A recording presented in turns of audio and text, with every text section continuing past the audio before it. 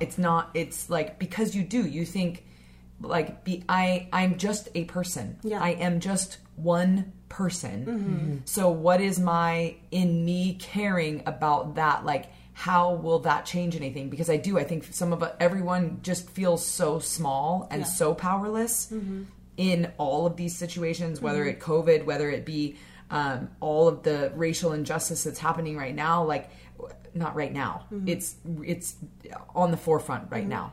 But that place of thinking like, well, even if I did do that, would it matter? Like, would it make a change? And then realizing, oh my gosh, if there's so many of us that did that, but then so many of us still feel powerless. So just, I think, like you saying that was, yeah. And so I felt, we are recording right now, by the way. Well, so welcome to the Dear Life I'm In podcast. It is June 2nd. And we are here with 2020, a friend. Yes, 2020. We are here with our friend, which we will introduce in just a moment. But before we do that, Chantel has a question for us, because you always start with a question. Yes. So obviously with what you had just shared, Lou, and I couldn't push record fast enough to get all the good nuggets. Of course. And we've been talking for the last hour and a half that we probably should have had a lot of other nuggets. Okay. And so those of you that have been listening to us since we've started doing our podcast, you know that we love to talk about very playful things, very like here and now. We talk about the body, we talk about relationship. And today, just obviously with what is going on with the media, what is going on in the world today, there are some pretty heavy topics that that have just been right in front of our face. And so, like Lou had said, we have a guest today, which we cannot wait to introduce. I can't wait to unleash her on you guys. Like, I'm looking at her and I just can't wait for you to hear what she has to say. But I had, we'd been talking for probably about an hour and a half now, and nonstop. And I usually start the podcast with something that is a what if, or a do you ever wonder? Yeah, do you ever wonder about? And so I was watching something on social media, on Instagram, that was a video clip of a woman, a professor, standing in front of a class filled with students, and she basically asked the question of, would you, if you feel like you would willingly change places with an African American in the country right now, would you please stand up? And not one person stood up, and that just it shocked me in a way that wasn't shocking because nobody stood up, but it shocked me in a way that was like, if I was in there, I wouldn't stand up either. Mm-hmm. And so there's been a shift in my heart and in my perspective in what's going on in the world, because me, myself, as a white female, single white female. Who's saying that song? Jody Messina? Was it Jody Messina? Don't ask me. I don't know. Yeah, I'm not sure who it was. Some country music singer. And I wouldn't. It just I don't see myself as racist. I don't see myself as this person with a perspective that I feel like others have, that label themselves as racist or not racist. But then I thought, oh my gosh, if I was in that classroom and I didn't stand up, man, what's in the way? Like, what's there? What am I not seeing that's in my heart and in my mind? And I feel like in the last 6 days, it is like it's led me on this journey that's just it's heartbreaking and humbling because I'm looking at the things that I have been ignoring, that I have just seen as one incident or one day or one person, and I've measured that. And so it's I don't want to do that anymore. And I want to know how to not do that. And I want to know not the right way or the wrong way, but the way that will actually that will be seen, that will be heard, that actually will make a difference. Not just in the posts on Facebook or social media or bumper stickers or yard signs, but what action, if those are the things, then yes. But what are the things that I can do as a person to, what are the tools that I can use to help dig all those things up? So anyway, maybe ask yourself that question and see what comes up. So we are here with our dear friend, Jessica Murray. She is a wife. She is a mama. She is a really good friend. She is a fairy godmother, and she will so call herself. She has helped us in our communication with our business. She has experienced Camp 17. She works out with us on a regular basis, lets us, challenge her deeply. Oh, yeah. Coach her. Challenge, right. You challenge. said coach. No, I said torture. Oh, torture. I thought you said coach torture. Oh, man. She is a social change communication expert for the field of peace building. Yes. And she has been doing this for 7 years, and she is working with the world's largest peace building organization. She also has her own organization, about to take off. We're it's you're going there. It's called Wicked Saints. So you can find them on Instagram. Are you guys on Facebook? Barely. So you can find us, but there won't be anything there. Yeah. So. WickedSaints.com. WickedSaints.studio. Studio. Yeah, you can check us out and see what we're about. So they are an interactive story game for kids that is wickedly fun and actively good, where young children, young kids, young teens learn to deal with conflict in a constructive way, which is absolutely incredible, and things I think we probably need to be learning in school.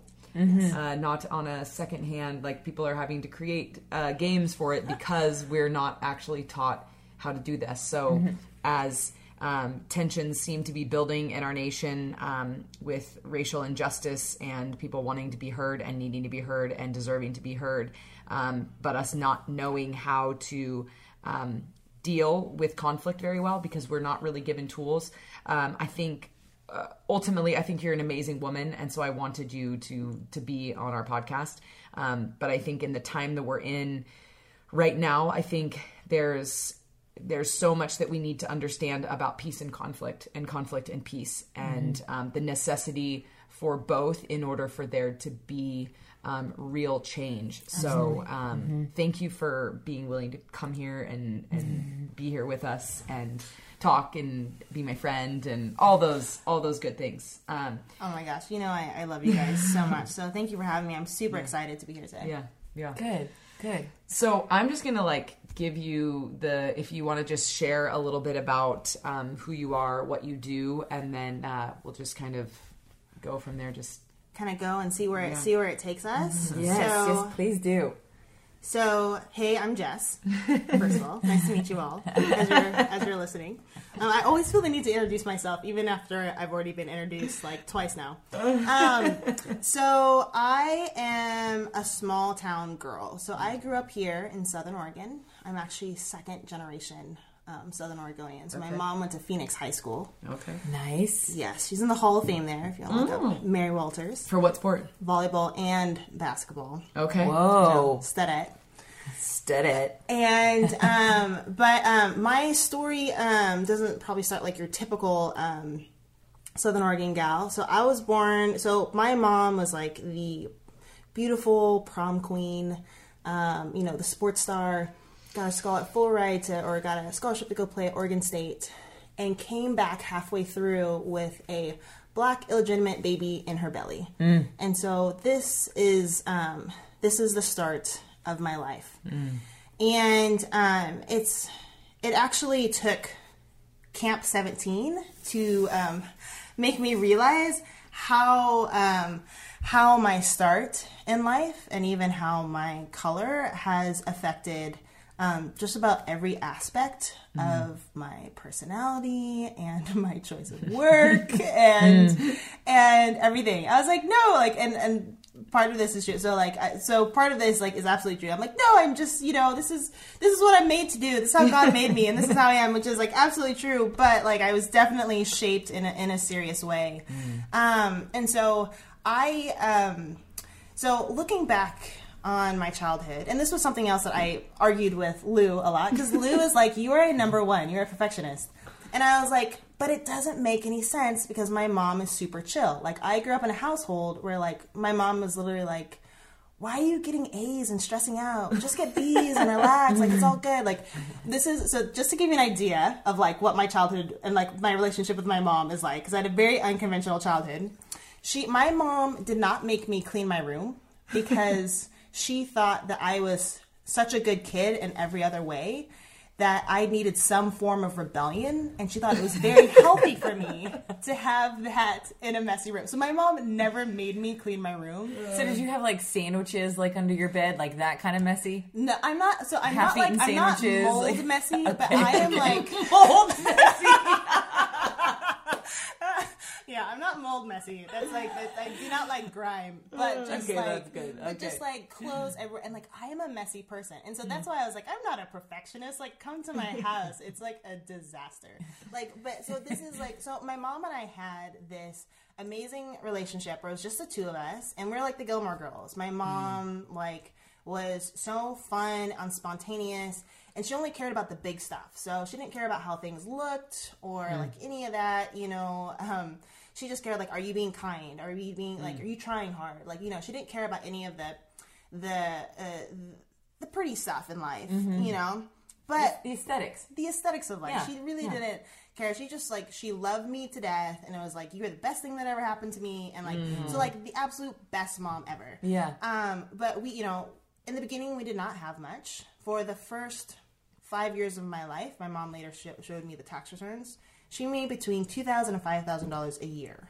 Whoa. So, like, we did not have much. However, my grandparents did. My grandparents are, my grandfather's a great doctor in this valley. So, a lot of you probably had Dr. Walters in your life at some point. That was my grandfather.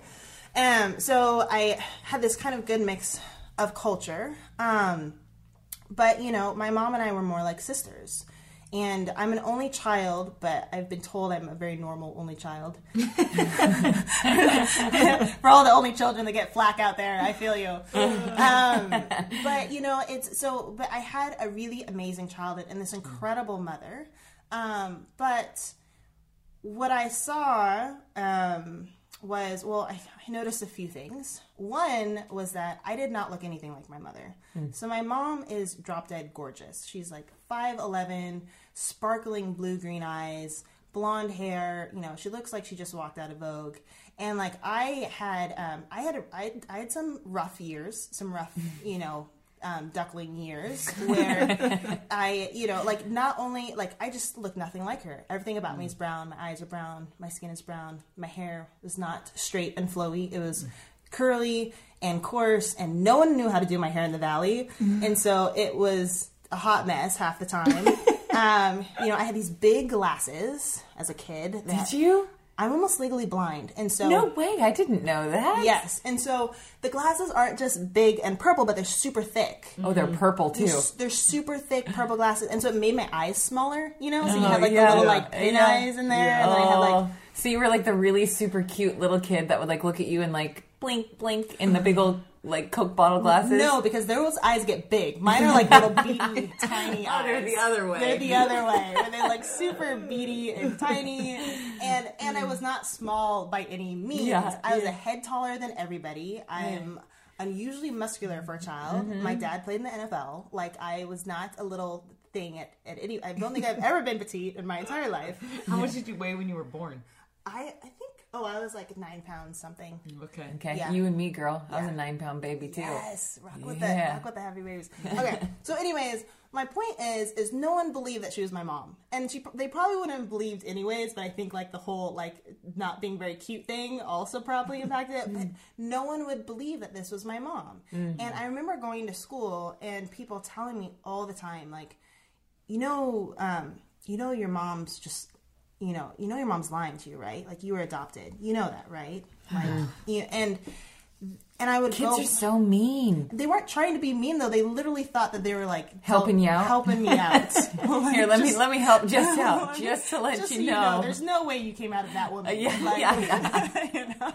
And I would go home and be like, Mom, like, you know, am I adopted? And she's like, no, what are you talking about? Like, you've seen the hospital pictures. Like, have you seen my, like, what do you know? Yeah. And so there was that element of that I didn't have all the things that were like beautiful about my mom and my family and my friends did not apply to me. So there's a little bit of that was going on when I was younger.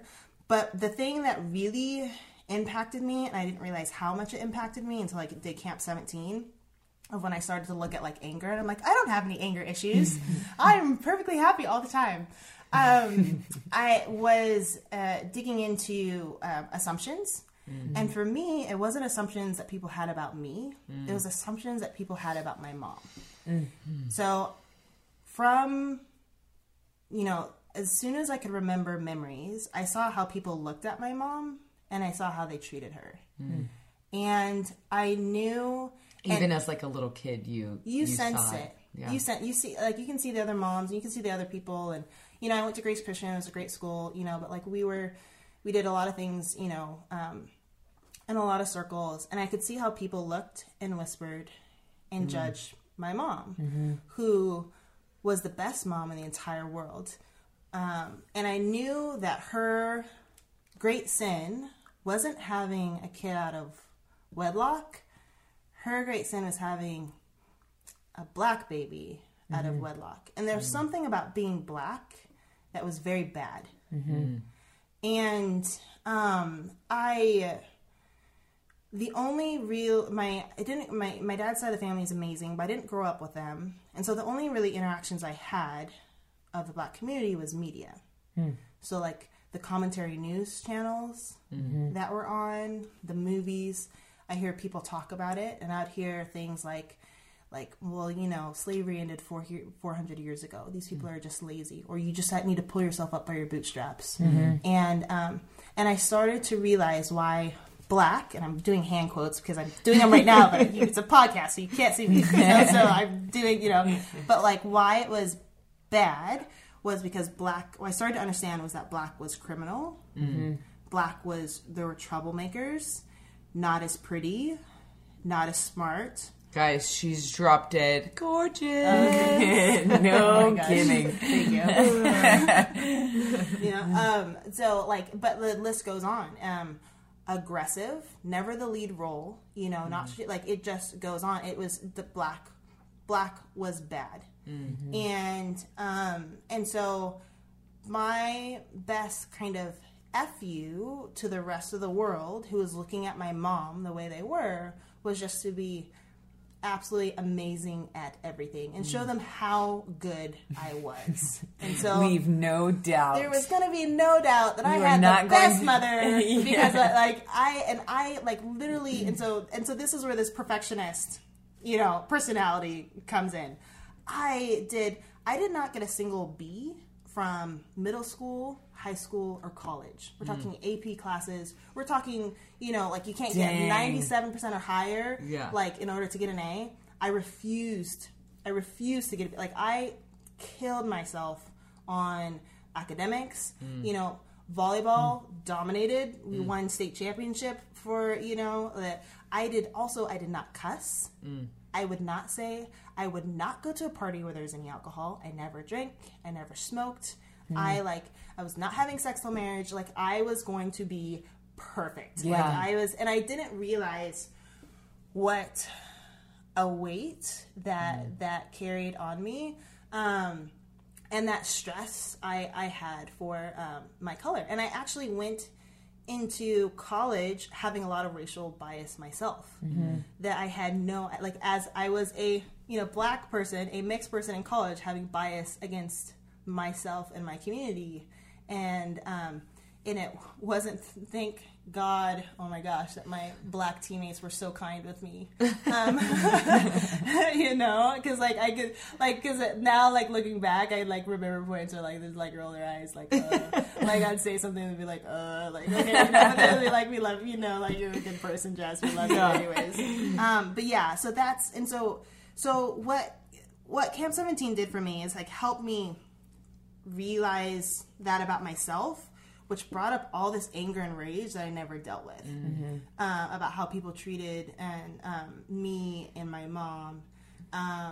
And, you know, also Camp 17 helps you connect to your body and your emotions. So what I had become was this armored vehicle that was going to plow down any barrier in my path. I got a little 8 in me too.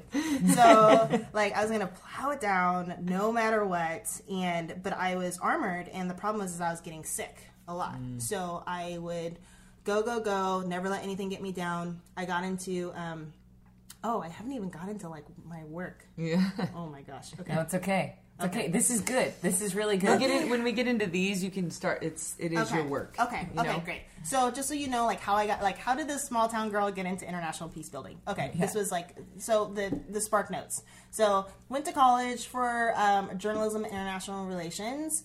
Ended up being a student reporter in Ghana. Had my first experience in Africa. Ended up being a press intern in Washington, D.C. for Senator Harry Reid at the time. He was the Senate Majority Leader. Came back 2010, thought I was going to get a job because I'm like graduated summa cum laude, all that kind of stuff. Could not find a job anywhere. No, like I was like, oh, like, you know, like the people were going to hire me at the Capitol Hill. And I was like, no, I can't stand American politics. Like, I don't need a job from you guys. And then I couldn't find a job from anyone else. Came back home, started working at KLBI 5. Started running all their awareness campaigns.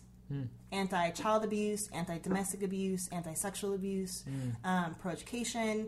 I became the meth girl, or the anti-meth girl. Yeah, if you're listening from Southern Oregon, if you heard the Southern Oregon Meth Project, I was the meth girl or the anti-meth girl for a year. So that's like a lot of talking to young people, because drugs are just a symptom, right? Like they're looking for something else, looking for escape. They're dealing with rejection. They're dealing with all these other things. A lot of trauma stuff there. And then, but I was seeing so many bad things happen that I was like, there has to be a way to stop bad things from happening. Like there has to be, because I just, so many stories of trauma, especially around sexual abuse and domestic abuse. That was like, how do you stop violence before it happens? I'm tired of telling these stories afterwards. And that's where I found my answer in peace building. So. Okay. Yeah. Man, I haven't stopped talking. Please talk. No, it's great. It's absolutely great. Yeah. So I think you and I kind of had a little texting back and forth conversation, probably where both of us were like crying while we were texting, and then texting and crying and crying and texting. And but we had talked about this, the ability to, when we talked about it on our Instagram yesterday, about the suppression of our emotions is the isolation of our hearts. And so knowing that if I just put these things away, then I just won't really have to deal with them, and then I can keep moving forward. But I think what we have seen is when we don't know how to engage in conflict well, we just put it away. Yeah. Or if I feel this, then which I think is probably, I don't think I've ever cried over an injustice more than I have cried in the last week. Just from simple, like going out yesterday, just even going downtown, I just cried. And there wasn't anything grand happening. No one was saying, everyone was just, they were saying George Floyd over and over and over again. And that was the only thing that was there, but it was so emotional, and there are so many things that are happening, but for the ability of those things to like come up so that I don't carry them. How have you found, or even been able to see, like how detrimental that can be in even our messaging as humans? So if you are a peace builder and you're doing a really great job, you're doing an amazing job, And so you've now realized, like, you've been peace building for however many years, 7 years with this organization. And then all of a sudden you're like, whoa, I actually have some of this stuff inside of me and the ability to feel it and to, like, you know, we don't need to talk about how we allow people to feel it other than like a baseball bat in a bag. And how have you felt that messaging of where you've been able to, like, help walk people through has been helpful? Yeah. So, you know, so when you do the kind of peace building work that I do, you come up with a lot of really sad, horrible stories. And so, so the last... Can you give an example of like of like a piece? Because I feel like people think that they know what peace building is. Like, you go in and you maybe sit and write, you know what I mean? Like, can you give an example of like what, even when we first started, when we actually sat across from you and you told us what you did, we were like, whoa, this is so crazy. Like, you're doing such important things in the world and things that people, like, very, very, very serious things. Yeah. So, okay. So let me back up a little bit about, and like, what peaceful, like, because I think people think that we just like sit around and like beat drums and like, let's hug each other. Yeah, pretty much. Like, yeah. That's why I wanted to do this. Was like, no, there's conflict in peace. Yes, no, exactly. Like, beat drums. And this is something like, and I'm in messaging, so so one of my first things is like, when I'm talking about peace building, I usually never use the word peace because people, like, they think it's like an interpersonal peace. They think like calm waters, and they think I'm like hippies and like smoking pot. Like, there's just like all these like weird like things associated with the word. So okay, so let me explain. So a little background on peace building, and then the specific kind of peace building that the organization that I work with does. So so for the last 7 years, I've worked for Search for Common Ground.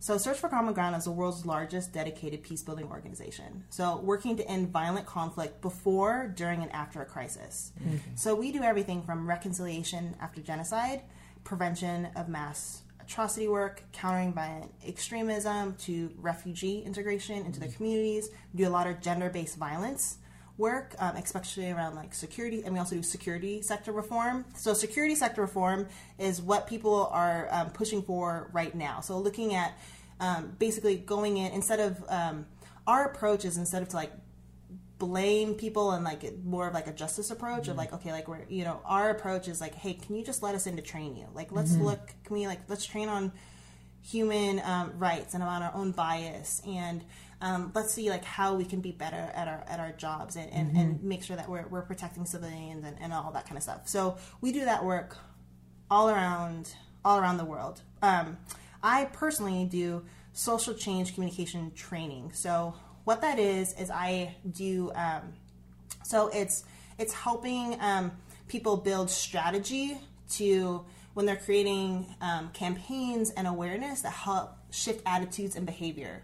But they're the ones that actually come up with the messaging themselves. So like they have all the great ideas, and like it's just my job to pull them out. And so I've done this in Kyrgyzstan, Jordan, Nigeria, Burundi, which is like a really tiny little country in East Africa, Thailand, Armenia. We did about 3 in Colombia around the reconciliation process there in Colombia. So Indonesia this last year. So you're like going in on the ground level and working with activists that are there to help them create change where they are. You're helping them. Yes, exactly. So to train young activists and young peace builders to not only how to communicate effectively and to shift attitudes and behavior, but also to reach across dividing lines. Like, how do you? There's certain words that we use that trigger each other. Yeah. So, tell us about when you were like, because gangsters work in gardens or something like that. Oh, yeah, no, exactly. So you know, so NGOs, so like the the non-government organizations, like they tend to be kind of like kooky and wonky, and you know they'll give these grants and they'll come up like, okay, this program is like it was called Seeds of Peace, but the actual program was for the Afro-Colombian community and targeting gang members, and they were like basically going around and doing art together. So like a gang going around doing like beautiful art, whether it was like music or like street art or like it was like like really beautiful, but it was called Seeds of Peace. And I was talking to the young man and the translator, and he was like, what do you think he's like, well, this is kind of like what the organization told us to call it. What do you think about it? And I was like, okay. So, like, it's really important to, like, it's basically about what is your audience concerned about, and, like, what are their values and their concerns, and, like, tapping into that and using language that, like, represents that. I was like, I'm like, I don't know this, so you can tell me, but do gang members in Columbia garden? Is that, like, a thing? And he's like, no. And I was like, yeah, then let's not, okay? Like, Seeds of peace is not the right... It's not effective communication. And so he ended up changing it to my hood, my crew, which was, like, so much better. And the funny thing is like, in Spanish, like, it's, like, a cool slang to say crew. They're actually saying crew, like how we do in the U.S., but it's, like, they took the American word and, like, so it ended up being great. But, so, like, that's the kind of thing. And so I've seen, like, a lot of stories, and, you know, we're a non-political organization, so that we can go in and kind of be able to mediate and have a foot to stand on. So the thing that's important to know about peace building is, and I actually like talking about it as common ground activism. Mm-hmm. So it's about stopping the threat of violence. So it's about stop and go. Mm-hmm. So stopping the threat of violence, whether that violence is physical, emotional, or structural in the sense of oppression. Okay. But it's also about go. So it's about unlocking transformation. And so we believe that our inability to deal with differences stops us from making progress on almost every issue we face. And when you say our, you mean like my inability as an individual human being. Mm-hmm. That's where this all starts, is me.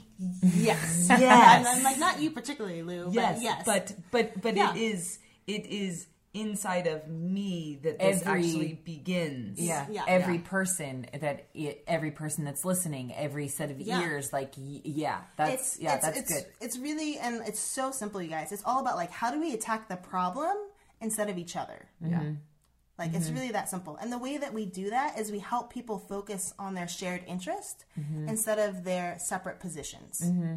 Okay? So, like, you might have a tribe that's warred for a long time, have a long history of violence, but they both need better education system. They both need their daughters to be able to walk to school and be safe. And so we help them focus on that. So we help people see their shared humanity and their shared goals that they have in common and work towards that. I don't really know why I'm writing these things down, but I'm writing them down. I need to write this down. I have no idea why. I'm going to have these, like, little random sentences where I'm like, I'm not sure why I wrote it down, but I did. So what do you feel like in what obviously the nation is going through right now? What do you feel like is, if you were to go in, like, on the ground, and you were to talk to organizations that are leading movements and getting things, trying to reconcile, what would you say the shared interests or the common goals are of these, of even, I mean, obviously, like, we look at both sides of the Black community and the white community, and, like, what is it? What do you feel like, as Jess Murray, do you feel like personally, but then also in your professional opinion, like, being an African-American woman in this country and knowing what you know about peace and how it's actually found, like, what would you say, are those two things, are the one, you know, like, the common interests and then the goals? What would you say they are? Yeah, well, I think there's a big thing here with common humanity and dignity that is a big issue here in the Black community and the community of color that's been here for a very long time. Yeah.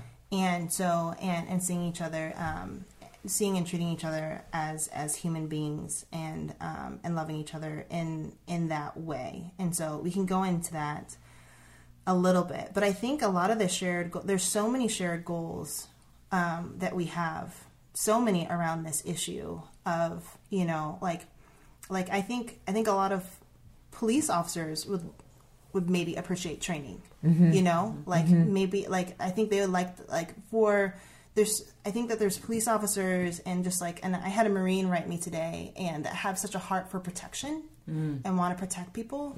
And, like for me, that is a common goal of like, how can we protect, you know, so like first, like making sure that we're all seen as equal level and have the equal dignity as a human. And I think the dignity part was a really hard part of that video, is because George was given no dignity. Yes. And then, but there's so many things around like how can we do, you know, how can we, let's focus on some of these goals of reform. So like maybe like less incarceration is like less violence in our community, less, you know, less crimes, like less drug, like there's so many things that we can come together on, but we've become a country who defaults into polarization, who's like, what side says what, and I need to align with my side. And my separate position, and then battle the other position. And it doesn't get us anywhere. And it's become identity politics. So now it's like I'm no longer being loyal because I'm even questioning it if this is the right thing to do. When really it's like, let's put all that stuff aside and like let's look on what we can accomplish together. Like we would all like I think we'd all like a place where we all feel safe in our communities, and we all feel like we can jog at any time of day through any neighborhood, which my husband can't do right now. At some point I was like, oh, like, you know, this is my jogging path, and he's like, no, I only stay on the main streets. He's like, even before Ahmaud, like, I'm only going to stay where a lot of people can see me, because I don't want someone thinking that I'm running someone's, like, you know, running from somebody's house or running from this. And I mean, we're seeing that a lot of people have just come out and shared their stories of working out and how hard it is to work out outside if you're a person of color. People assume suspicion that you are doing something wrong, and it can be deadly. So there's so many things that we can come together on around justice, around incarceration, around policing, around just like how we treat each other. In America, it's like our communities, it's actually like it's good, and this goes for poor white and poor black communities. Like it's something like, I'm gonna get these stats wrong, but it's like something like 98% of our economy is run by the like 98%, right? Like because people that have less money, we're spending our money all the time in our economy. Like we're the ones that spend our paycheck almost every time, right? If we get more money, we're probably going to spend it. Versus like the wealthiest of the 1%, like they're going to store their money, right? Like they're going to, like, it's not going back to like pay small businesses for like little trinkets or like whatever, it's stored. And so the poor black community and the poor white community have a ton of stuff in common when it comes to opportunity, when it comes to the economy, when it comes to, you know, education, when it comes to, you know, the criminal justice system. Like there's so much stuff in common, but we've been divided, so that certain, and in my personal view, so that certain people can maintain power, and some of it could also be out of greed. It's so good. It's really good. It's so good. I think that there's, no, go ahead. I was really part of why I was so excited for you to come on is I feel like right now in my life I'm in a place where I'm more aware of when my actions are empty and when my words are empty, you know, and in a way that is, I want to search for something different, you know, like I want to find, and it's not in a way of like, I want to find the right way because I want to be right.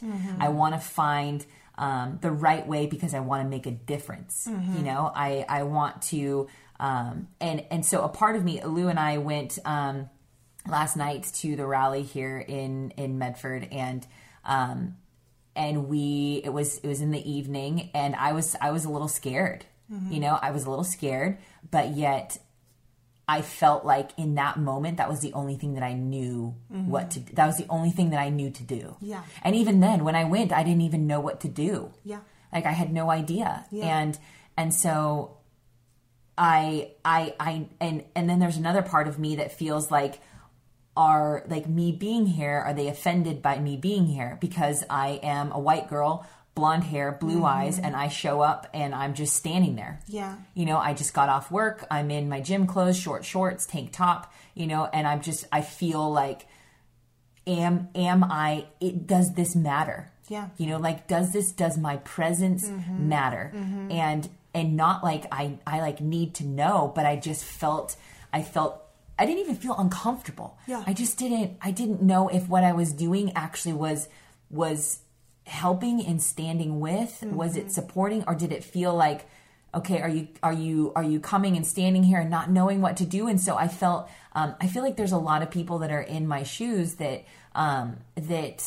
are, because I felt like in the past it's paralyzed me, where I don't know what to do, and so I just don't do anything, or I just assume that someone else is going to do it. But really, even like looking and reflecting on what Lou had just even said, like having her saying like me, like I am actually, I can do something, but what can I do? Yeah. It's not just a party or a side or an organization that needs to just be the forefront. It actually is everyone. And I do believe that something is happening. I do believe something is happening culturally right now that is a massive shift that is going to change a lot. I don't know what that is. Yeah. I don't know, and I don't believe anybody really does. But and so like in that, what does it, from your perspective, or what is your feeling or your comfort like with support? Like what does that look like practically? Yeah, no, absolutely. This is so good, and I'm glad you brought it up, because I am, like, you are not alone in this. Like, this is what I've been hearing for the past few days. So let me just, like, you know, so let me talk. So I'll talk about like what like you can do and like what we can do together. But like but in the context of that, let me just go back a little bit so that there's understanding of like what is, you know, what is going on and what the Black community is experiencing right now. Because I felt a lot of conflict too, because I'm feeling, because now that I did Camp 17, I'm completely connected to my body. So thank you, both of you guys. You know, and I had never allowed myself to be connected in this way before this. And so now here I am, you know, Jess, the normal Jess, but like connected to her emotions, which just was not a thing before. And we've had this perfect, and we were talking about this before, this perfect storm of events, you know, of what has been going on, what's been going on since the election with the rise of hate crimes, with how I've seen my family treated in this valley that I've never seen before, with, you know, the fear I have for my husband, who is a tall, gorgeous Black man, but he's a huge Black man. He's scary to people, you know? Until he talks, and you're like, oh. Yeah, you're so sweet. Really. He's probably going to listen to this. And even then, he's totally not scary at all. No, I know, but he's, just so you guys know, he's 6'6", 245, I think, 250. So he's a good size. And he's built like a gladiator. Seriously. He is like Thor. I'm not even joking. He is like Thor. He's the Black Thor.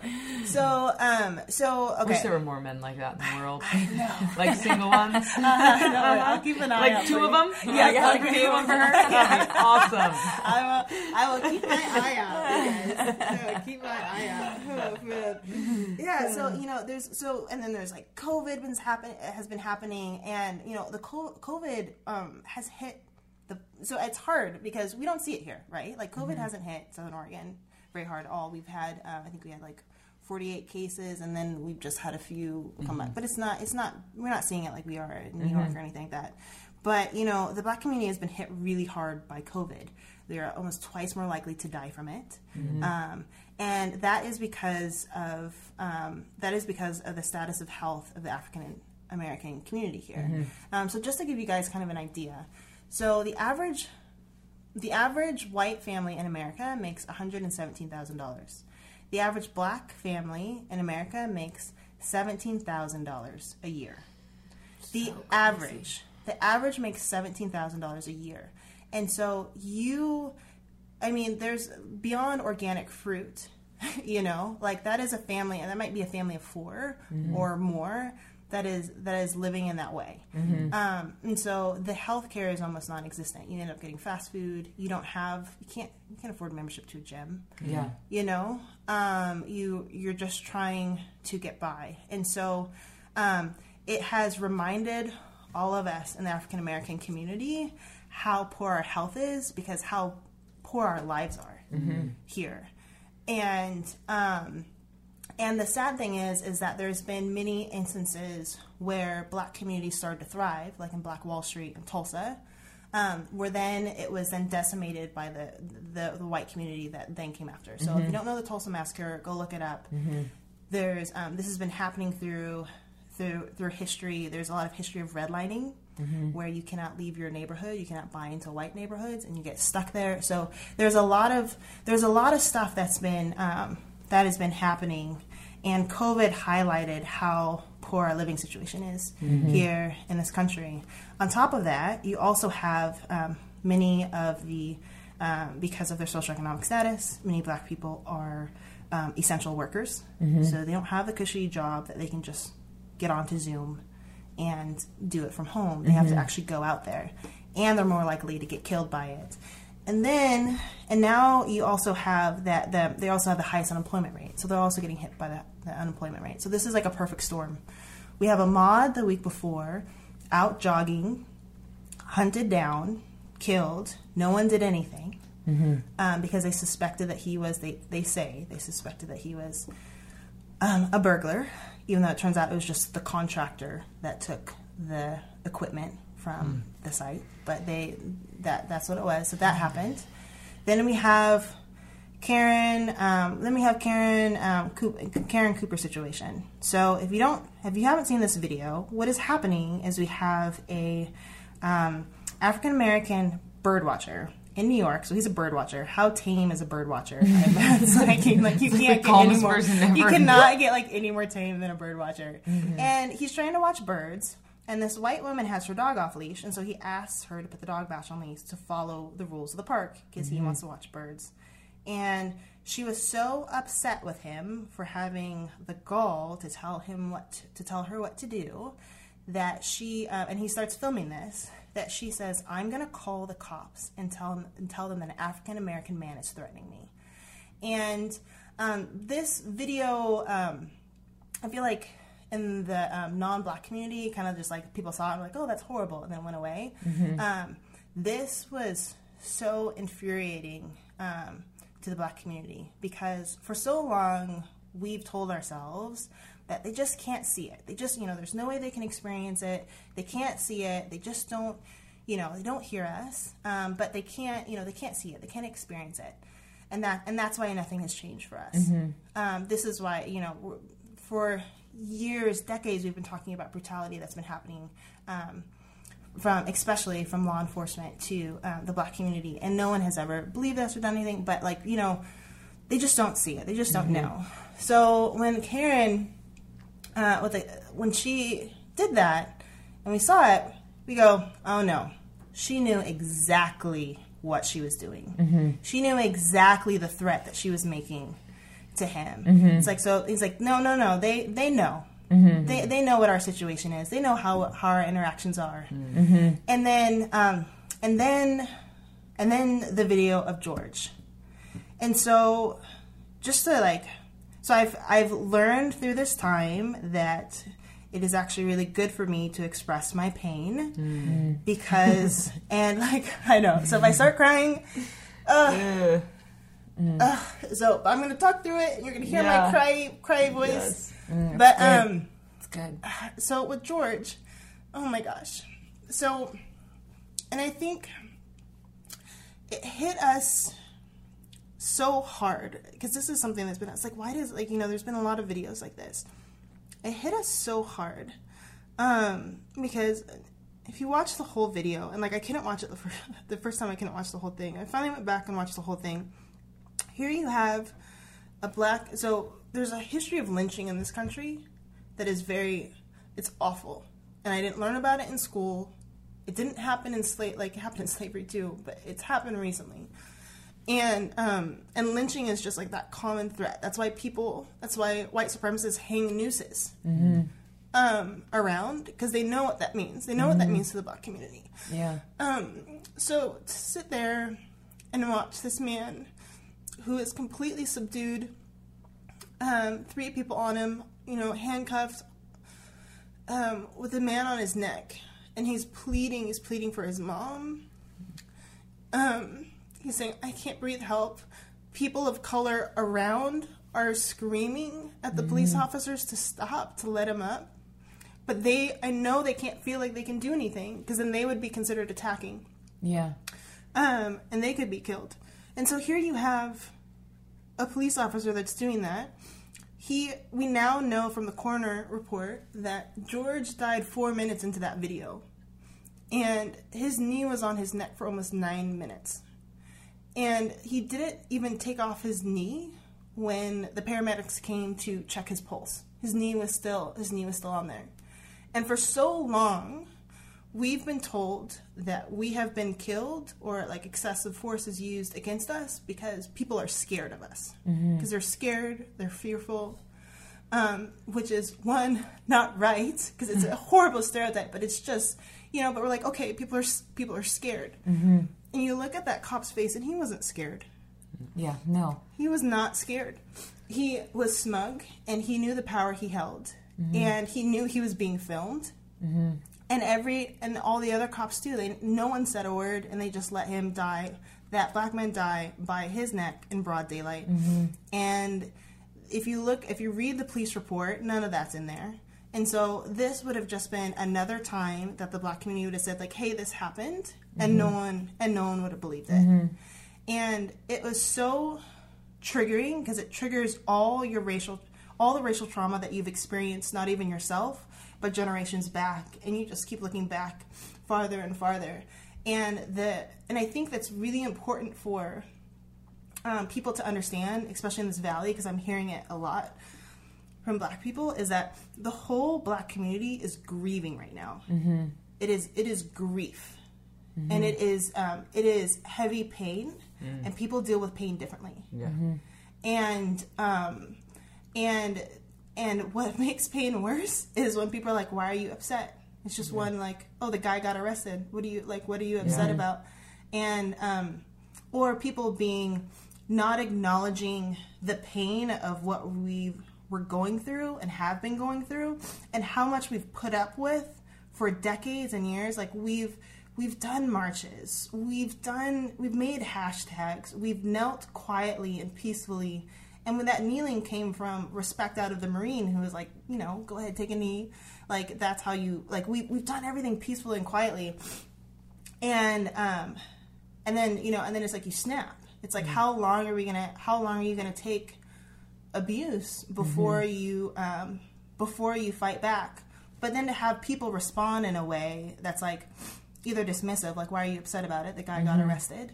Or, and in your pain and your grief as a Black person, I'm expected to dig up my pain and my traumatic experiences for your behalf, so that you can examine them and see if you think that it's right, or maybe there was another reason for that. And then I have to then accept that your judgment on the situation, if you think it's important or not, or if you want to change it, or if you want to do anything about it. And not only that, what we're seeing is also people way more upset about property damage than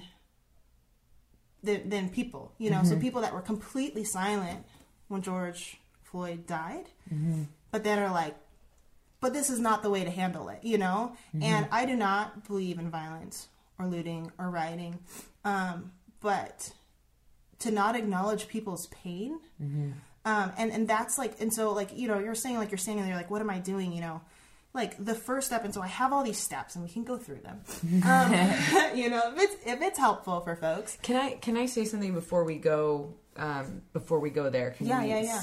One, I just want to say, like, thank you for, like, sharing that, for being vulnerable, for allowing us to hear you and to see you, even though we don't get to see you, right? Like, I get to see you right now. And so like, thank you for doing that. But I think the thing too, in so much of the work that we have been doing with just people and their bodies and their emotions and their hearts and their minds, is that like if we don't deal with our traumas, it doesn't go away. Yeah. Like what we do not deal with, it like literally is in our DNA. It is in our genetic code that then is passed to another generation that doesn't necessarily know that exact thing. Yeah. But it's like literally passed because it's in our DNA. Yeah.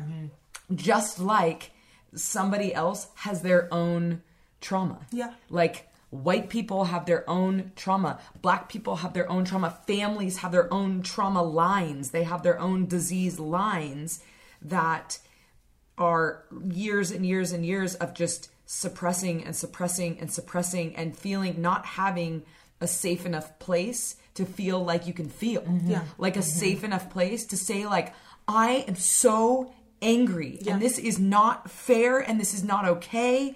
And so like for the things that we do inside of our little baby gym that is creating a safe space for humans in general, but to be able to know how important it is for us to give people tools and to help them actually navigate through their grief and to be able to name, this is actually pain, this is actually grief. Yeah. But you know what? Right now it just feels like anger. Yeah. But on the other side of my anger is my sadness. But if I am unable to express my anger, I might never find my sadness because it got buried because that was safer. Oh my gosh, yeah. Right? And so seeing the overflow of like people being like pissed and breaking things and like I like that part of it, it's like, well, that's not the right thing to do. But you're like, but who's to say in a situation where I feel completely powerless, no one's listening to me, no one's hearing me, like, what if I just break this window? Like, will somebody listen? Maybe, who knows? Yeah. Right? And so again, I'm not agreeing with violence either, but there is that place of feeling like so frustrated that like, what else am I supposed to do? Because it doesn't seem like anything is helping. No one is listening. And so being able to have the space, and you and I were talking about this the other day, I was just even reading a book it was a book on reading people's faces, like being able to see their face. And they were talking about a lot of things, but one of the contents was just talking about inflammation in general. Right. And there was a statement, you and I were talking, it had nothing to do with what you and I were talking about, but it said inflammation is necessary for healing. And inflammation is necessary for healing. Yeah. Because if there is no inflammation, if there is no feeling, then there is suppression. Yeah. And so can we create spaces and give tools? And I look at you and I look at the woman that you are and the voice that you have and the things that over the next year, over the next 6 months that are going to come up and out of you as a way of like literally giving tools to another generation to be so effective because you're saying like I have to do it a different way. But I didn't even realize that I was doing it this way. I had no idea that I was even doing it this way. And then I realized that I was doing it this way. But now everything changes in your messaging. And so the understanding that like the things that are going on inside of so many people are not necessarily because they know. They've had their experiences, yes. But even knowing that in our bodies carry the stories of our fathers and our forefathers and our fathers before that. Yeah. And knowing that if we don't deal with it, if we don't see it, if we don't recognize it, acknowledge it, and allow ourselves to feel it, like we need to allow people to grieve. Yeah. Yeah, and that's what it comes down to is, you know, because I said this before, like I don't like agree with the violence, but I understand it. Yeah. You know, and I think, you know, us being Americans who, like, we fight back when we're attacked, you know, and the, you know, I'm really grateful for so much of the Black Lives Matter leaders right now being like, they have been really the ones that have been like, no, this is, you know, this, like, even though, and there's this argument too right now, right? There's this argument about, on the flip side of, like, my peace building, is the argument is like, well, the language that America understands is violence. Mm-hmm. Like, that's what so sad. Like, that's how you get people's attention. Like, you know, that's how the Boston Tea Party like, if you look at, like, some of our history, and it's really hard because if, you know, and I, you know, I ask myself, I'm like, if the Black community didn't get so mad that it erupted in Minnesota, would people care right now, today, this day, or would they go about their normal lives and do anything? And it's a hard, you know, it's a hard question, and that's not the point. The point is what you're saying is just the best thing, that the number one thing that you can do right now as, like, a non-Black ally, what we're calling people, or is in Southern Oregon you say a white person. Can I ask you? For all those listening, you're like, Lou, I'm never going to listen to another thing you say because you are so ignorant. Like, that's totally fine. It's okay. But I really do have a question, because I wonder all the time. I'm like, so is it rude and racial to say Black? Is it better to say African American? Is it better to say colored? Like, if I am talking about a Black person, is there a more respectful term other than, like, obviously you're a human? Yeah. You know, but where we are right now and the things that we're actually talking about, is there, like, a better word to use? Like, what is the best word? Yeah, so is that a dumb question? No, it's not a dumb question at all. So you would probably tell me on air. I actually thought the same thing. I thought this morning as I was, like, getting ready, like, how am I going to ask her questions? Or I'm like, okay, so do I say, like, no, just being an African American woman, just being a Black woman, just being a woman of color, and I'm, like, brushing my teeth thinking, I don't know which one of those is the best thing to say. I'm like, totally. I've never thought that ever. So stupid to ask it because. Yeah. Well, and the hard thing is there's different opinions, right? Like, different people have different preferences. Yeah. So one, don't say colored. Yeah. Okay. So like, you can say people of color, just don't say colored. Okay. Okay. And and so some of it's generation, because, like, these things keep changing. Yeah. So I think the difference, like, I personally am fine with Black. There's been a whole movement that Black is beautiful. Mm-hmm. Yeah.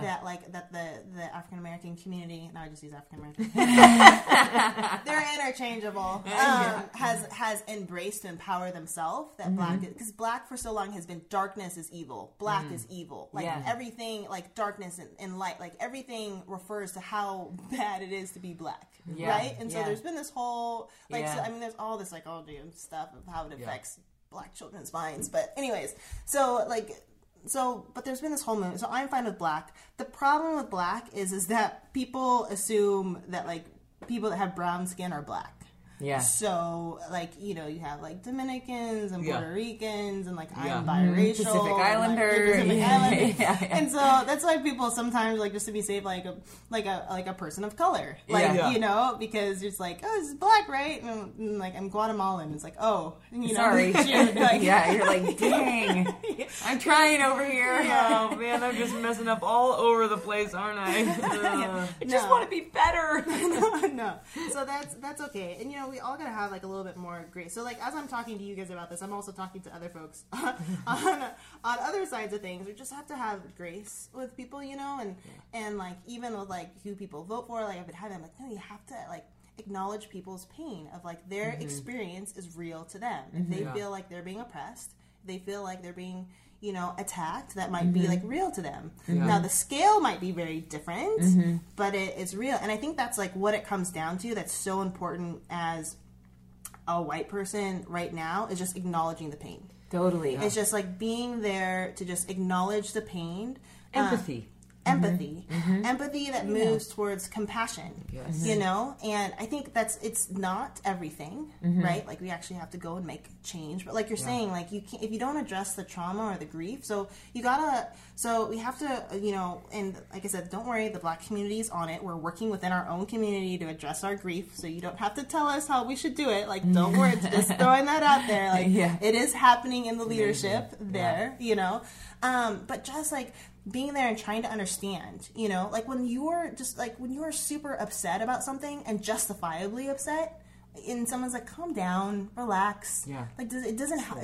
It does not help. Or like, well, but you know, like, and you get so pissed off and you're like, oh, like I just dropped an F-bomb. And like, but like the reason that you dropped the F-bomb, like people ignore, like something horrible just happened to you and you dropped an F-bomb and someone's like, you shouldn't say that. You know, it's like, you're like, are you kidding? Like, what about like the guy just punched me in the face? Yeah. What do you mean I shouldn't say, you know? And so just being like, aware that like if you like it's so hard to understand the Black experience because it's because your skin is not Black, so you can be discriminated against because you are a woman, who you vote for, you know, you're where you work, like all this different stuff.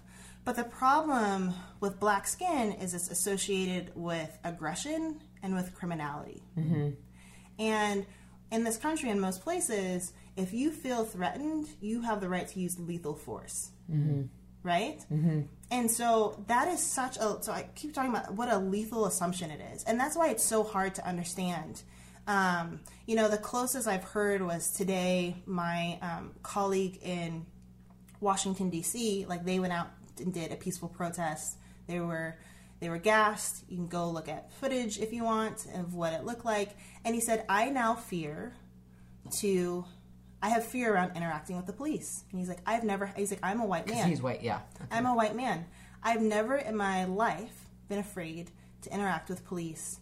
And after my experience yesterday, I am fearful. And I realize this is the experience every African American, especially every African American man, has faced his entire life. And that's the closest thing. But it's really hard to understand something. And I think we also make the mistake of thinking about ourselves and empathy. Yeah. You know, instead of just empathizing with someone, just like, okay, I'm going to sit here in your pain with you and listen and try to understand your experiences and really, truly understand. Instead, we're like, well, this is what I've experienced that's similar. But I was kind of doing this. And like, you know, and like that's... And that's what it is. And it's the same thing with the whole Black Lives Matter versus All Lives Matter. And you were talking to me about this before, Chantel. Yeah. It's like, you know, because it's like, well, I matter too. Like, you know, but that wasn't the point. Like, you don't go to breast cancer, you know, rally and be like, oh, cancer matters. Like, you know, like, like that's true. Shoot. Like, it's like, that's so true. It's like, yeah, like we're not saying that, like, you know, like it doesn't, like, you know, we're just like, or you don't go to like there's this example of like, okay, a house is on fire, your house is on fire, and the fire trucks pull up, and they're like, what about my house?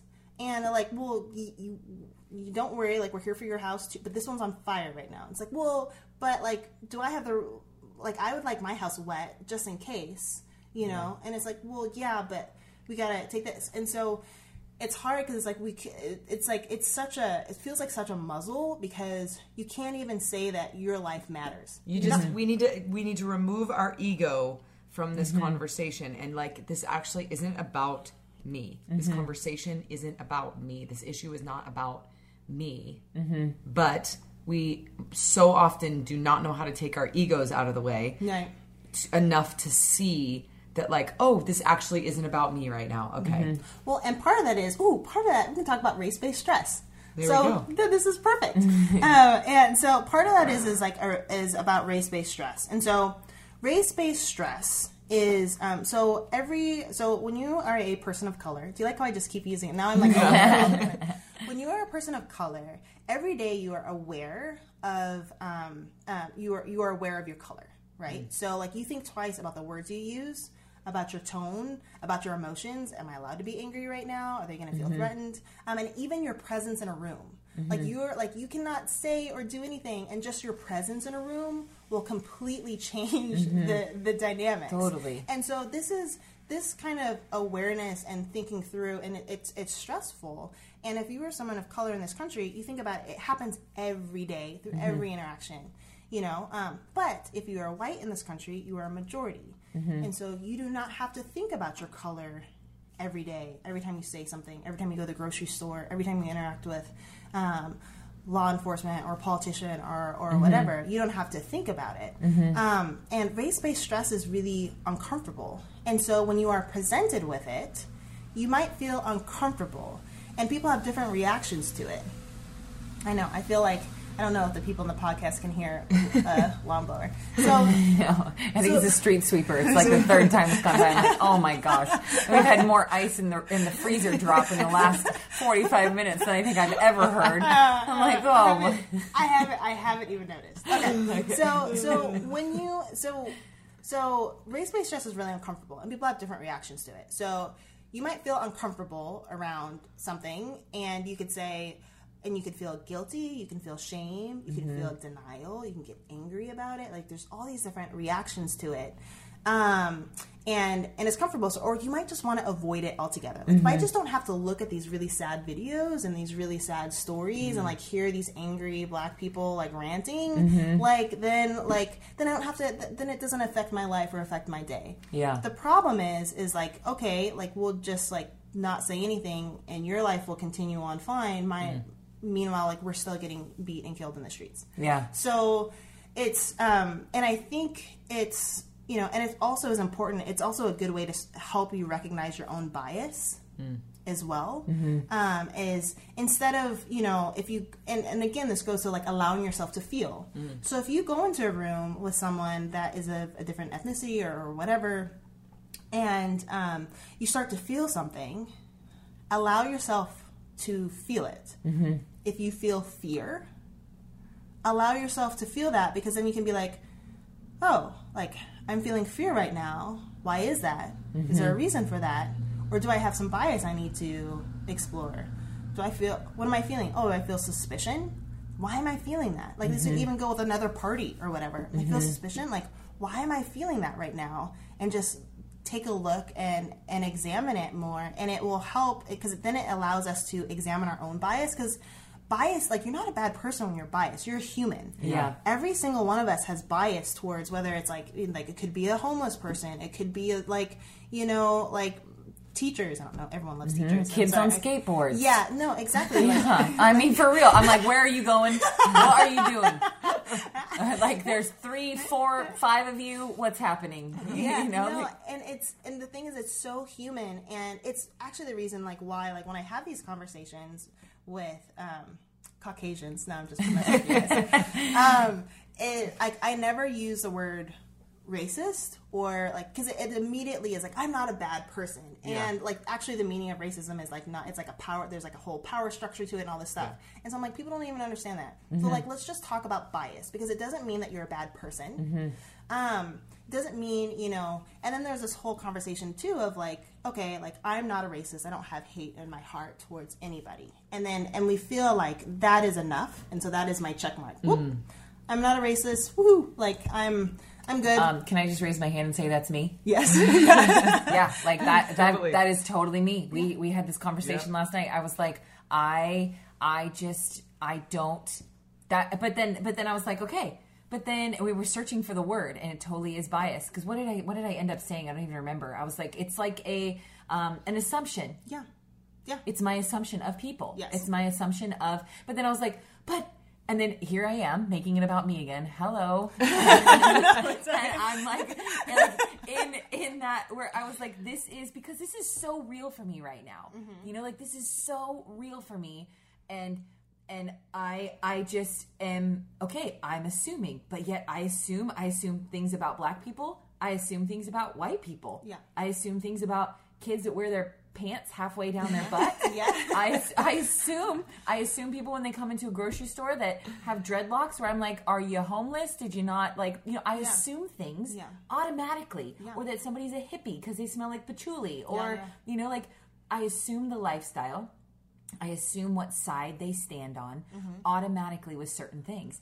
And so, but I did that. I defended my bias even in that moment as I was trying to find out if I was actually biased. So I'm like, I'm defending that I'm biased. I'm biased, you know? Yeah. But yet it made it so much more, because like you said, that extreme of like racism, we just think of the Confederate flag, we think of the KKK, we think of these things that are like, people are putting these symbols out there that are so like very offensive, and they actually mean to be offensive, where there are assumptions that I have, but I'm like you're saying, like, feel it, and because I do feel like there's so many people out there that are like me, where it's they want to be honest, but yet they're also offended with certain things too, because they're, but they feel attacked. They totally. feel, and I think people feel attacked here, and so I think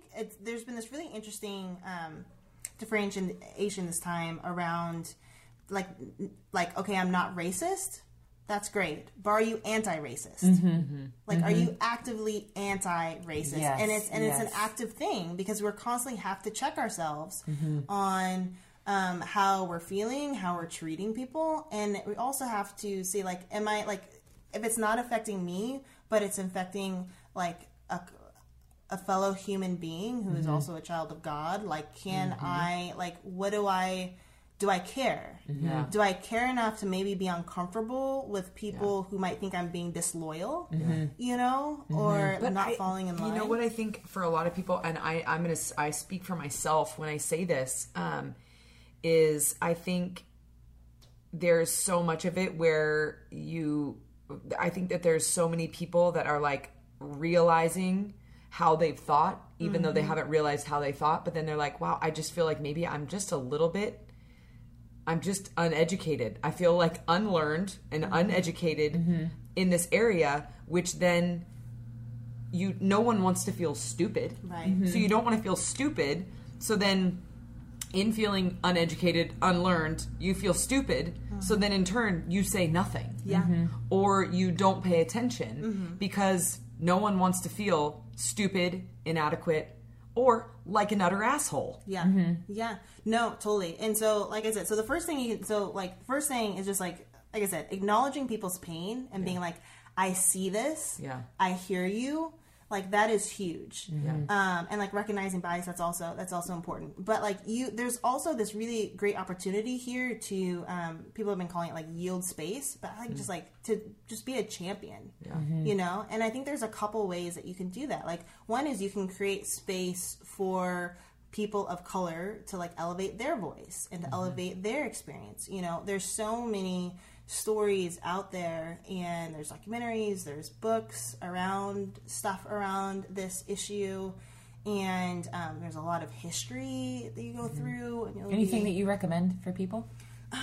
Some people have asked me this, so I always recommend, like, if you're on Netflix, you're watching Netflix, don't have the kids around because I'm sure there's bad words in it, but look at The 13th on Netflix is a good one to watch, just to get kind of like the history of like after slavery and the black codes and like all of that kind of thing that happened afterwards, to kind of give you a good history. I think that's a important start.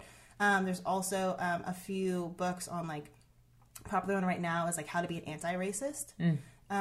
There's some books on, it's called White Fragility.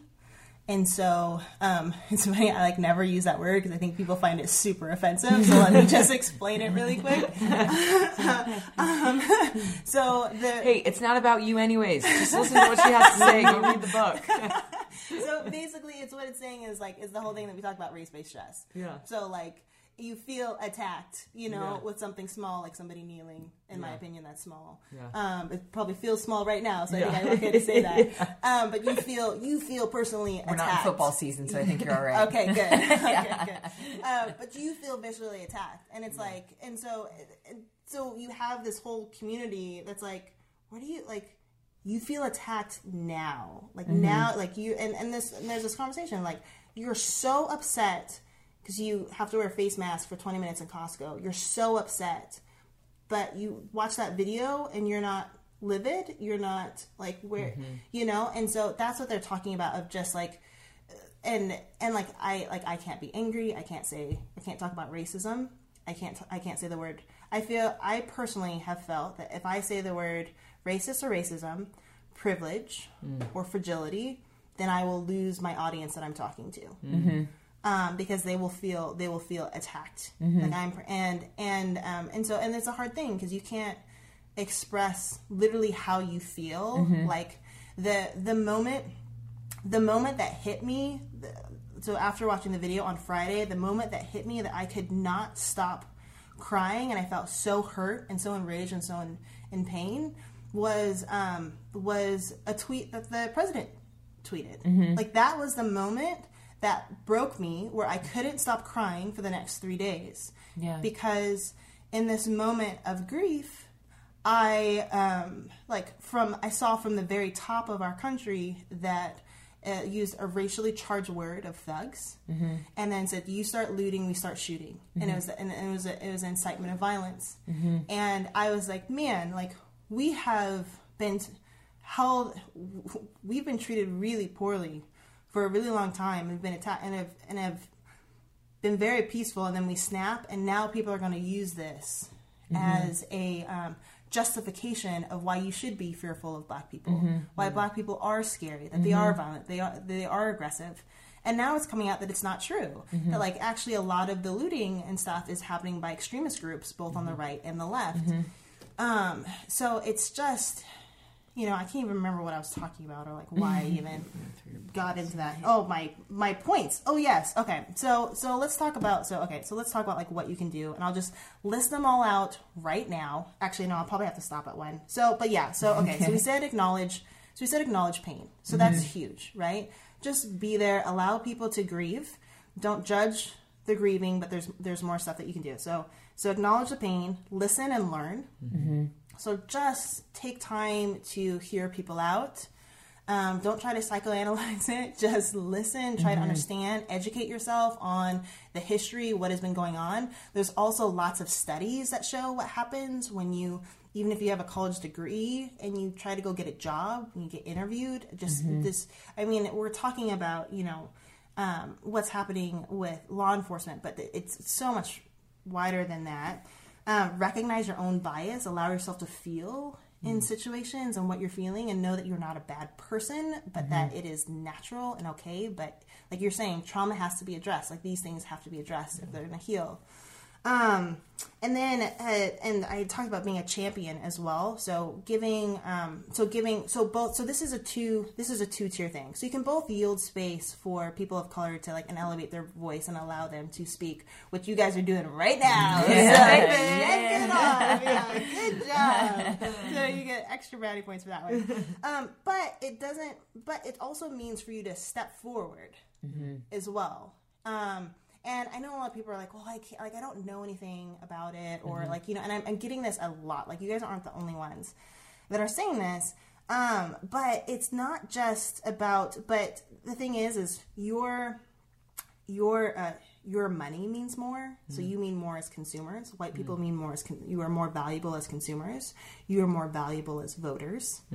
Your vote means more. More money goes into marketing towards you guys, and your friends listen to you more than they will listen to us. So if you have a friend who is like scoffing about it, like, like here they go again, like another tantrum, you can actually be like, hey, actually, have you thought, like, they might be going through something right now, or did you know, like, you have that ability, and that is such a power. Like, I feel like, because like I grew up Republican, and I feel like there is this, what I hear most is like, they think we're racist, and like, and it's hurtful. That word is used, and it's hurtful. And I'm like, this is such an incredible opportunity to really step forward and disrupt that narrative, and say I love people. I'm going to treat people with dignity, and like this is important to me that we do that. And so I think that there's so much power in what people can do right now, even if you don't know the history of Tulsa Massacre or whatever. There's so much that can be done, because there's going to come a time when we try to figure out how to actually make reform. And there's a whole history behind like how law enforcement was built in this country, all this stuff. But there's going to come a time for reform, I hope, soon. And you can be, you know, amazing at that. And then also, finally, I'm going to challenge people to rethink peace, what that means, and rethink justice. So peace is not being passive, and justice is not vengeance. Okay? And so... Good. Totally good. And so... Make a t-shirt out of that. You guys make the best. Oh, no, I meant you. Oh, me? Okay, yeah. I'll make a t-shirt. I'll wear it around. So, you know, in the peace building field, and this is a really wonky word, but they talk about negative peace and positive peace. And so negative peace are when things are quiet. Okay. So no one's rioting, you know, everything is good, right? Like it's a lack of conflict, but it's a lack, you don't hear the voices or the grievances, but that's not actually true peace. That's suppression. Right? That's stopping the voices. That's stopping people from hearing about the conflict and stuff. And so that's not true peace. That's negative peace.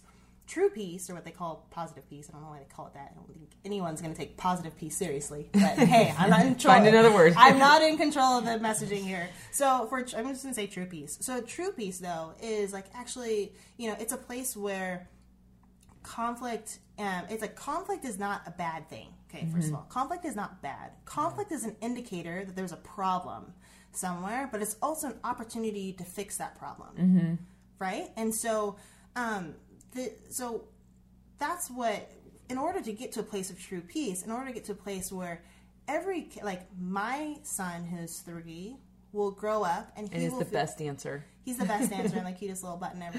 Like, we will get to a place where he can safely and confidently walk down the street with your son. Like, that's what true peace is a place where, like, we actually have a just society and a safe society. Yeah. So then going to justice. Okay. So now so it's because it's on both sides, right? And so, guys, she's getting like real. She just moved I the just paper moved my and pen paper. out of the Let's way. talk about this. She's about to go. So on the other side of, like, it's not vengeance, right? Of justice not being vengeance. And, you know, I'm seeing a lot. I've had conversations with, and it's actually been my white friends on the far left side, or not far left, just left. They're not far left. That sounds like extremists. They're not. Don't worry. They're just more left than here. Then right. They're more left than right. Let's just say that. Yeah. And so on the flip side, they're like, no, like this country was built on the back of slaves. Like, you have the right to, like, tear it down. You know, you are being attacked. You should fight back. Like, this is the only thing that America listens to. Like, burn it down. Okay, so for those people, the thing is what I would ask them, like, first of all, I totally understand it. I'm enraged. I get it 100%. But I ask them, I'm like, whose kids will pay for that? Whose kids will pay the price of that? And it's black kids. It's my kids. Because right now, my husband is considered a threat, and therefore it's dangerous for him to walk around. And if we feed into this narrative that black people are dangerous and they're scary and they're criminal, it's going to hurt me and it's going to hurt my kids. And also, frankly, it gives people a way to distract from the conversation, because now everyone's talking about the looting and destruction of property. And it completely, you know, so for all my, like, you know, like, we're like, rah, rah, go get him. Like, I would just challenge you to think about that, because and also, you know, a lot of these people that are arrested are people of color, and the system's still broken, and you're putting them back into that system, which is really dangerous right now. So, so that's kind of my, so those are my points of, like, rethink peace and rethink justice. I like it. You know, I think, Lou, I'm going to preface this, and then I think that you should fill in the blanks, because, so, like, you said a while ago, you were talking about the looting and obviously the fires and all the things that are happening, and you don't really know if it's like what is causing people to pay attention or it's really making a difference. I do have to say, from outside of, like, statistics, from, like, data that's been taken from all this stuff from Americans. Well, I'm an American and I am here and I'm watching this and I see it, and then I also it made me pay attention. Yeah. It did. Yeah. Like, I don't care, like, what the statistics say. Yeah. Like, me as, like, Chantel, it made me pay attention in a way that I said the same thing that you were saying earlier, which was, like, why are they doing this? The man's been arrested. This is... But then it went past that, and I was like, they're upset. Yeah. Nobody is listening. Yeah. Like, no one is listening. Like, I wasn't listening. Yeah. I wasn't listening until all of a sudden I'm like, Target? Why Target? You know, like they're going into Target. Like, that's what I thought. I was like, did something happen? Is there like, that's really what Target, like, and then there was another Target, and I'm like, what's going on? But even then, I'm not saying that it's right. Yeah. I'm not saying that it's right, but it really did. It made me think. But I do think that it was an initial, something happened before that took a grip, like in my soul. And yesterday, Lou and I were working out. And we had we were doing a really heavy sandbag carry. So at our gym, we carry really heavy sandbags, and people typically hate it because it's very challenging. And we were gonna go as like heavy as we could.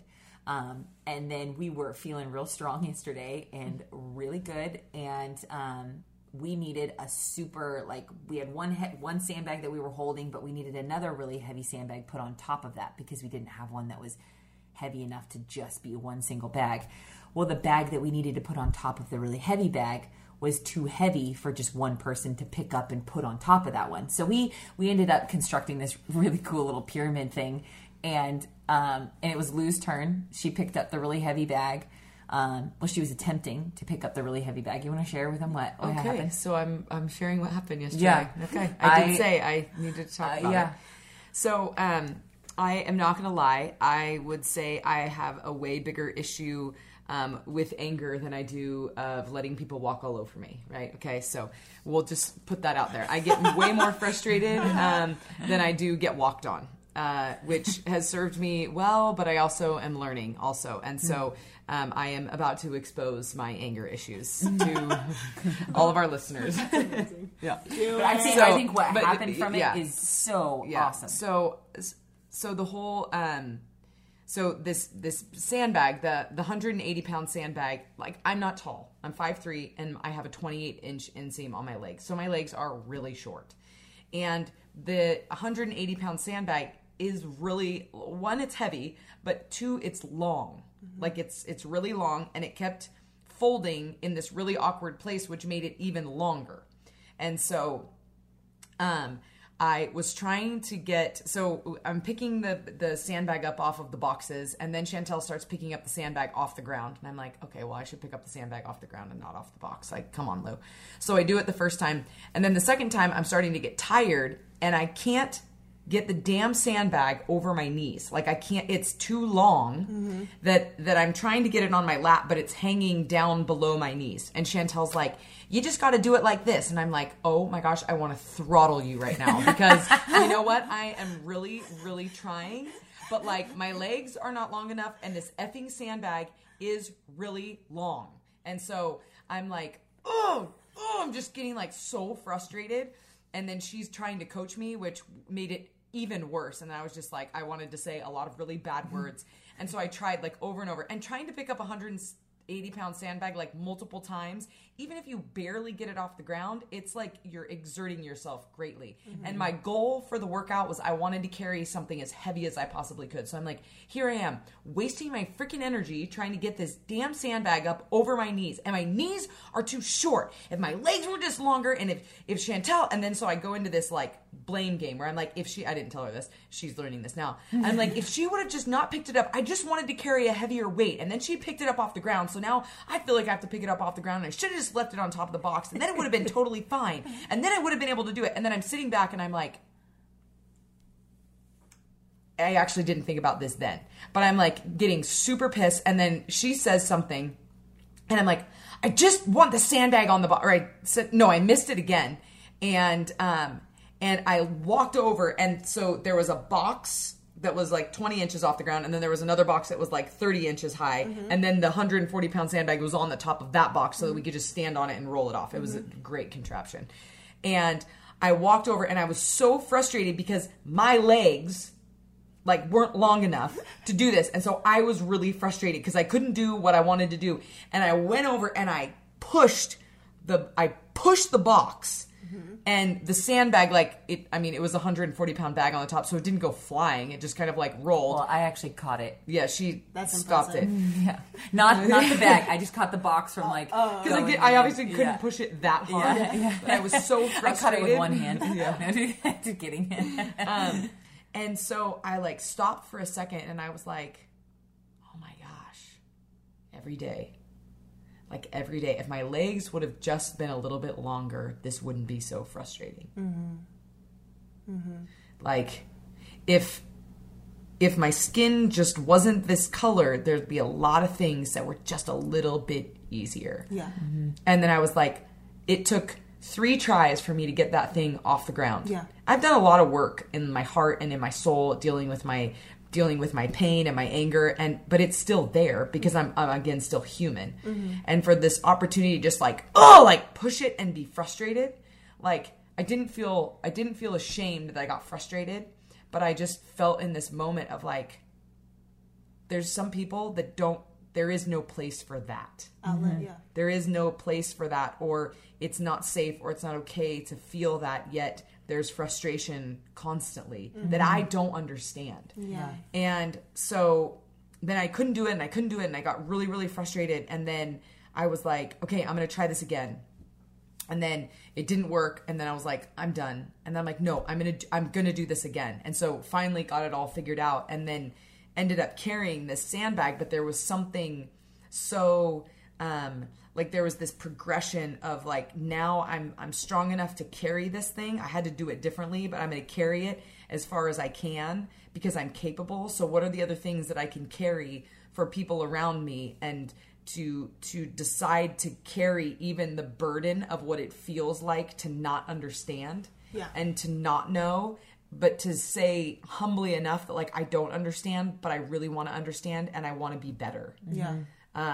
And I put that sandbag down. I carried the sandbag to the end of the gym. It was only 50 feet, but it was 320 pounds. And I put it down, and there was this like peace that just washed over me, where I was just like, like I had just carried 50 feet, this gigantic load, and I wasn't like, oh my God. I was literally like, but there was this process that I was allowed to have, and I was given the space to have, that mirrored it. Doesn't mirror it. It just was. It's not anything like it, but it was this like very simple moment of revelation and realization of like how frustrating things can be when we just can't change what we look like. Yeah.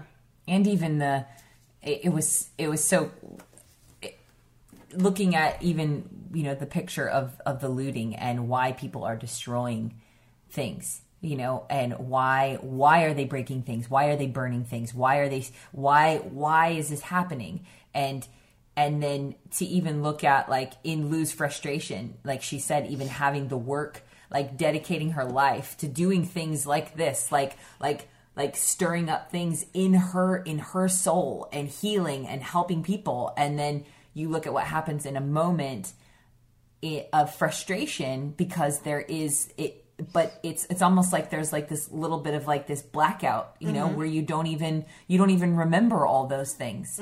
It's like you just know in that moment right now this is happening, and you're extremely frustrated. And then it was her own things that she pushed.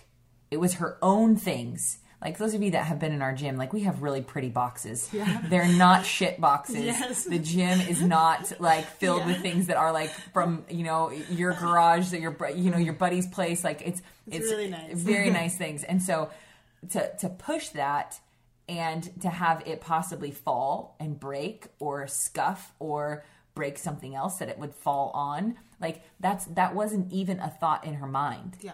It wasn't even like, if I push this, I'm going to break something of my own, or it was just in that moment, the anger and frustration surfaced. She expressed it. And so, but again, it does not. It's not. No, it's not. But it was something that it took you from a place of like being aware of it. We were like, whoa, and just closer to understanding. That's what I'm saying. Like, you don't have to like agree with something or back something to understand it, you know, and to understand where that's coming from, especially if it's coming from a place of pain. Like, and I say this all the time, but you don't have to be for, like, just because you're for something, it doesn't mean you're against something else. You know what I mean? Like, one of my best friends is a cop. And when this was happening, when he was still living here and this happened before, he, like, and every, you know, what he did was he called, so it was like when there was all those shootings, like, in a row. It was like 2 weeks of it, of like people like reaching for their ID and getting shot, that kind of thing. And he called my husband and said, "Can I bring some steak over?" And he came over and they went in the backyard together, just the two of them. And they cooked meat and talked, and he just listened. Yeah. That's all he did. He just like, I just want to hear what your experience has been like with, and that's, you know, and that was, he's no longer a police officer. He's now in South, but yeah, it was just so, it's so powerful. And the thing is we appreciate it so much. Like I expressed, so back to the personal story. So like I said, I was like destroyed after that tweet. I was so upset. And I was like, I don't feel like a peace builder right now, and I don't feel okay. And I was talking to another one of our wonderful ladies at the gym, Allison. I'm giving you a shout out. And she was like, I think you should tell people. She's like, I think you should write it. And so I was like, okay, because basically what I was expressing to Allison was that I was like, I feel like I'm in pain, and I can't express it without offending my friends and my community. And I was like, I don't think I can do it, because I'm like, they will think that I am attacking them, because I see it every time, and I can't do it, and then I will lose, and then they won't listen to me anymore. And I've built these relationships with people, and she was like, I think you should do it. Like, I think you should do it. And so I did, and I think like my first post was like, I'm not okay. Yeah. And then my second one was like, acknowledge the pain. And that one's been shared almost 96 times on my Facebook page now. And I have had the most outpouring, I like to end this on a positive note, the outreach that I've had from my friends and this community after I expressed my pain was incredible. Like, people were just like, I don't know what to do, but I love you. And I was like, thank you. Like, and like, I cannot, and just like, I mean, people are writing me directly, people that I haven't talked to in years, since high school, you know, are reaching out saying like, just know that like, I see it and I'm horrified and I don't know what to say, but I love you and I'm with you. And I had so many people do that for me. This morning I woke up to a message from a Marine. He was like, I don't know you. He's like, but I see you and I love you. I hear your pain.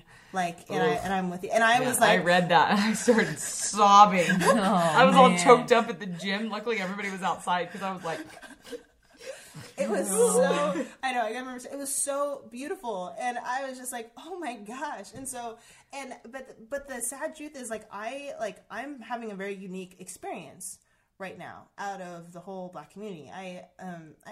One of the women at daycare is also Black, and I was, you know, she came out with her son, and I was like, how are you doing? And she's like, it's awful, and they don't get it. She's like, they don't get it. They're asking me to explain it, and I'm tired of explaining it. She's like, I don't even know why I moved here. And I was like, can I show you the solidarity gathering in Medford today? And like, I was like, and so it's just, you know, it's hard, because I shouldn't have to expose my pain to get that kind of support. And now I'm feeling, you know, good about it, but other people shouldn't have to do that. Other people in the Black community shouldn't have to continually relive and explain their pain, and like I said, present it to folks to then examine. And so that's why it's just so important to acknowledge people's pain, and like in your community, and just show them that you're there with them, that you like, because we see it, and it matters. And it matters so much. And so I've been feeling really hopeful, but I know that there is a lot of people that are either, whether they're in the Black community or champions of those in the Black community, that are absolutely frustrated. They're like, all these people are so upset about all this stuff with COVID, and they're being silent with this. Why? And they're so mad, and they don't see any hope on reaching across and having these tough conversations. But it's so important. So just to say that, like, you shouldn't have to, but I'm feeling incredible support by my community, by my church. Good. Has been, and that's something else that the Black community has not seen at a national leadership level. From many of the Protestant churches, I should say. But mine did. And I felt seen, and I felt supported, and I feel we've got a pretty great church. kind of amazing. We kind of got an amazing Yeah, we do. Little Living Waters shout out. Yeah. So, but a lot of people aren't feeling this right now. It just feels, it feels really hopeless. But I think there's so much power, because it's the only way that we unify. Like, the police chiefs that are saying, like, there's these videos of, like, them, like, some of them, I know there's a lot of bad ones of some of them kneeling and then going out and, like, hurting protesters, but there's also some really incredible ones where like this, like I posted one with like this young Black boy is just, he's clearly in pain and he's sobbing, and the officer just holds him. I know. I saw I that. bawled watching that one too. Oh my gosh. Or the other guy who's like, you know what, I have my riot gear, I put it away, like, I'm with you, let's walk together, together on this issue. And it's crazy because like you see like an all Black community, and this officer is talking to him saying like, you know what, I put it away, let's walk together, this is stupid, like this needs to change. And they're like, yay, like, thank you, like, yeah, and like so happy. And it's like, this is the group that they're supposed to be mad at, you know? Yeah. And just the fact that like he sees them, it's like all that, like, they're just happy, and they just like want to bring him in. The thing that's crazy is that, so I'm a nervous system geek, and I was reading this book on the polyvagal theory about a month ago. And there was a part in the book where the writer says, when we do not feel seen, we move into a sympathetic state. We move into fight or flight.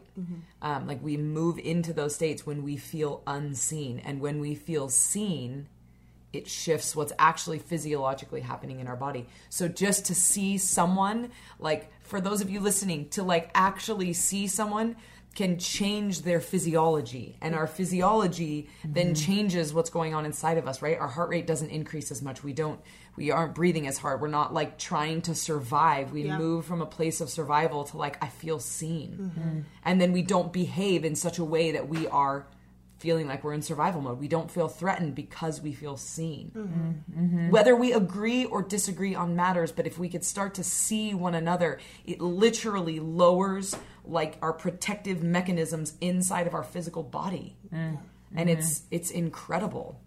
That's good. So, Jess, we should probably wrap this thing up. Do you have like anything else that you would like to add before, like, I mean, I'm gonna give all your social media, but is there like one statement that you want to leave us with?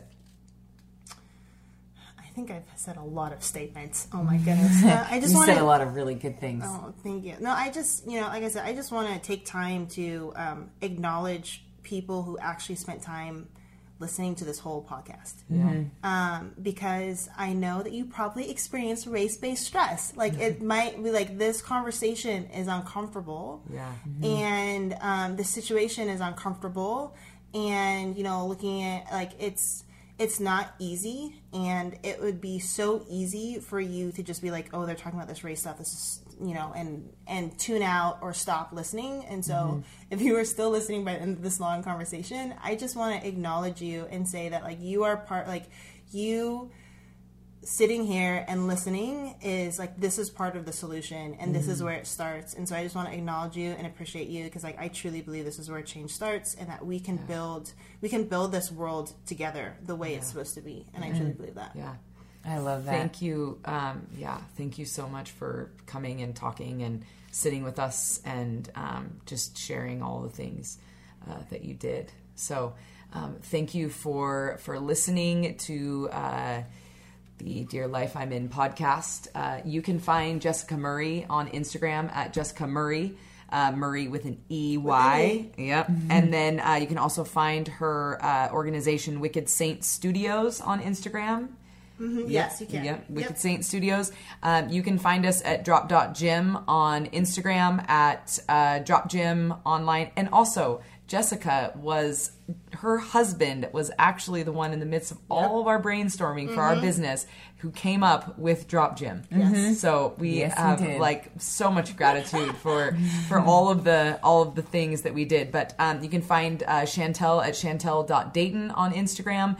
And you can find me, Lou Crenshaw, on Instagram. I did change it because trying to spell my name at the end of every podcast seemed a little bit not awesome, and my podcast guy was like, hey, you got to wrap it up a little faster at the end, which I totally didn't do this time, Cody. I'm very sorry, but I think you understand. So you can also find our website on dropgym.com. So thank you for joining us. Please share, subscribe, tell all your people, and just everyone that you know, share this. And remember, peace is not passive, justice is not. T-shirts are coming. Yes, they are. Thanks for listening, guys. Bye.